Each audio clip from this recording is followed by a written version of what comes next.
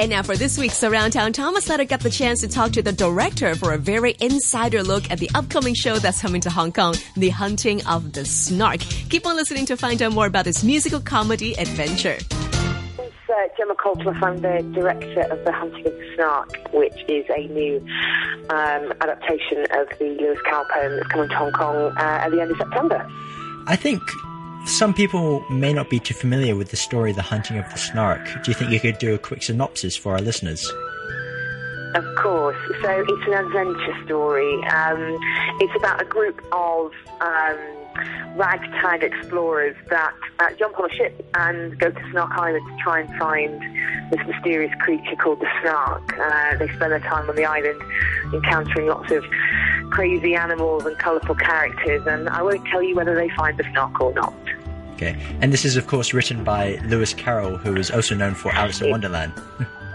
That's right. Yeah. That's right. And it's got a very similar surrealistic edge to the play, to the story. The poem was written not in a dissimilar time to Alice in Wonderland, and you'll sort of encounter similar characters on Snark Island that you would in Alice in Wonderland. We see the Bandersnatch and the Snark and Boojum, and characters that are referred to throughout Lewis Carroll's works. Okay. But it's not really, aside from maybe some slight similarities, it's not the same setting, it's not the same story. No, it's not the same story, it's a different story, but it's sort of in the same kind of surrealistic world of Alice in Wonderland, so it's quite familiar for a lot of people, I think.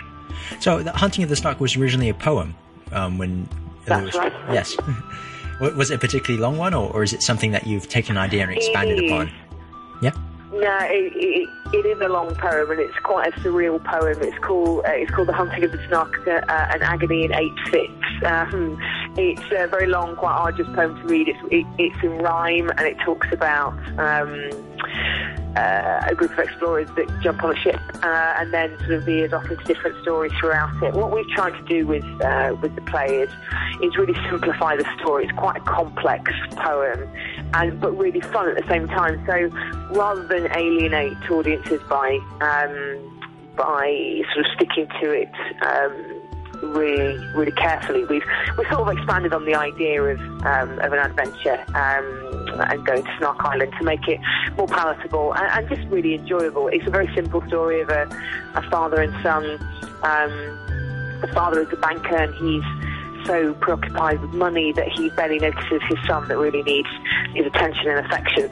So he goes to Snark Island to try and find the Snark to sell it, because that's what he feels the Snark is worth. And the boy stows away on the ship to follow his father and to try and go on an adventure with him. And that's kind of the basics of the story. Is that it follows a father and son that begin the play very estranged, and by the end they're brought together by the adventure that they go on.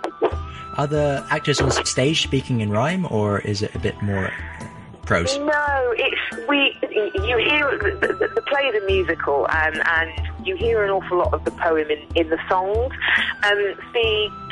What we wanted to do was make the play as accessible to a younger audience as possible, and so we did that by simplifying the language and making it more modern, really. But the songs that we have within the play do reference the poem on regular occasions, and that's really where you get access to the poem in the play through the songs. Okay.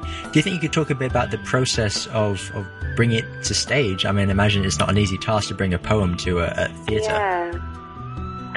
Yeah, so The Hunting of the Snark was my favourite poem as a child, and having worked in theatre for a long time, I'd never really worked on a piece of children's theatre before, so it felt like the natural thing to do, to go to something that was so close to me as I was growing up. So I brought on board a writer and a songwriter initially, along with a creative partner, to just sort of work on how we would translate this poem onto a stage. Initially, it was about how to modernise it and how to create characters that you can identify with from any age. And then after that was about staging. So then we moved on to how do we communicate this through a design? How do we make this world real but also slightly cartoon-like? The modern retellings classic literature tend to do very well in film and in animation, and so to try and translate that onto stage, we tried to create as colourful and as vibrant design as possible. And that's really the process we went through, was to write it initially and then to get it on stage and make it look good and colourful and engaging. Okay, and what about the costuming and how did you make these characters so special? Well, we have the most fabulous designer called Justin Nardella, who created a really amazing world for Snark out of steampunk. So the sort of Victorian steampunk industrial copper kind of feel. That's where we start at the beginning of the play, and then as we move into Snark Island, it becomes really colourful and crazy and cartoonesque. And the same thing happens with the costumes. So we've got these really big, larger-than-life characters. We've got a bellman with a huge hat and big goggles and his big tricycle that he drives around everywhere, and we've got a beaver who knits and actually knits on stage, which is fabulous. It's a real feast for the senses, and I think it really gives a feel of journey, going from a very industrial, smoky grey earth feel through to Snark Island, which is all, as I say, sort of colourful and jungly and larger than life. Oh, well, that sounds really cool. So correct me if I'm wrong here, but this show premiered at the Edinburgh Festival last year? It did, yeah. So we that was our premiere at the Pleasance Theatre. We did it was a very exciting run. It was a very, very small theatre, about 50 seats, packed out most of the time, very hot in the middle of the summer in Edinburgh. And then we went back into redevelopment just to really refine the play and the show and get it designed and make it look beautiful. And then we launched at the Sherman Theatre in Cardiff in July. Was received incredibly well, and we're really, really excited to bring it to Hong Kong in a few weeks. Yeah, so it may, I don't know, it's kind of like you're stepping up the ladder. You're going on to London West End soon as well. That's right, exactly. It's been an incredible journey for all of us that have worked on the show, and it's a testament to taking time with work. We spent a long time, 4 years, working on this play, and it feels like it's still just the start of a journey, and obviously it's an actual literal journey as we get on stage, come over and then go back to London. But yeah, it's certainly a moving up the ladder for the show. Yeah, it also seems like that the people that want to watch this are a huge range of ages, though, from the very young to the older, and it's a family show, right? Yeah, it is, and that's what's really exciting for all of us, actually, because we set out to create a family piece of theatre, so something that young children could enjoy from a visual point of view, because there's a lot of visual comedy and slapstick.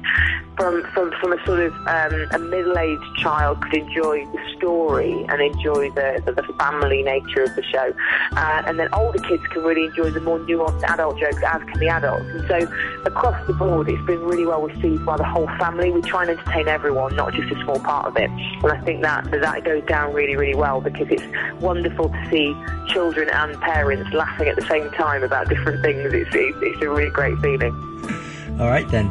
Well, I look forward to it coming to Hong Kong. Perhaps before I leave you off, you can tell me what your favourite part of the show is, whether it be costume, the actors, or the story. Just tell me something that you love. Okay. So my favourite part of the show, and I won't give too much away, is when we meet the Jub Jub bird.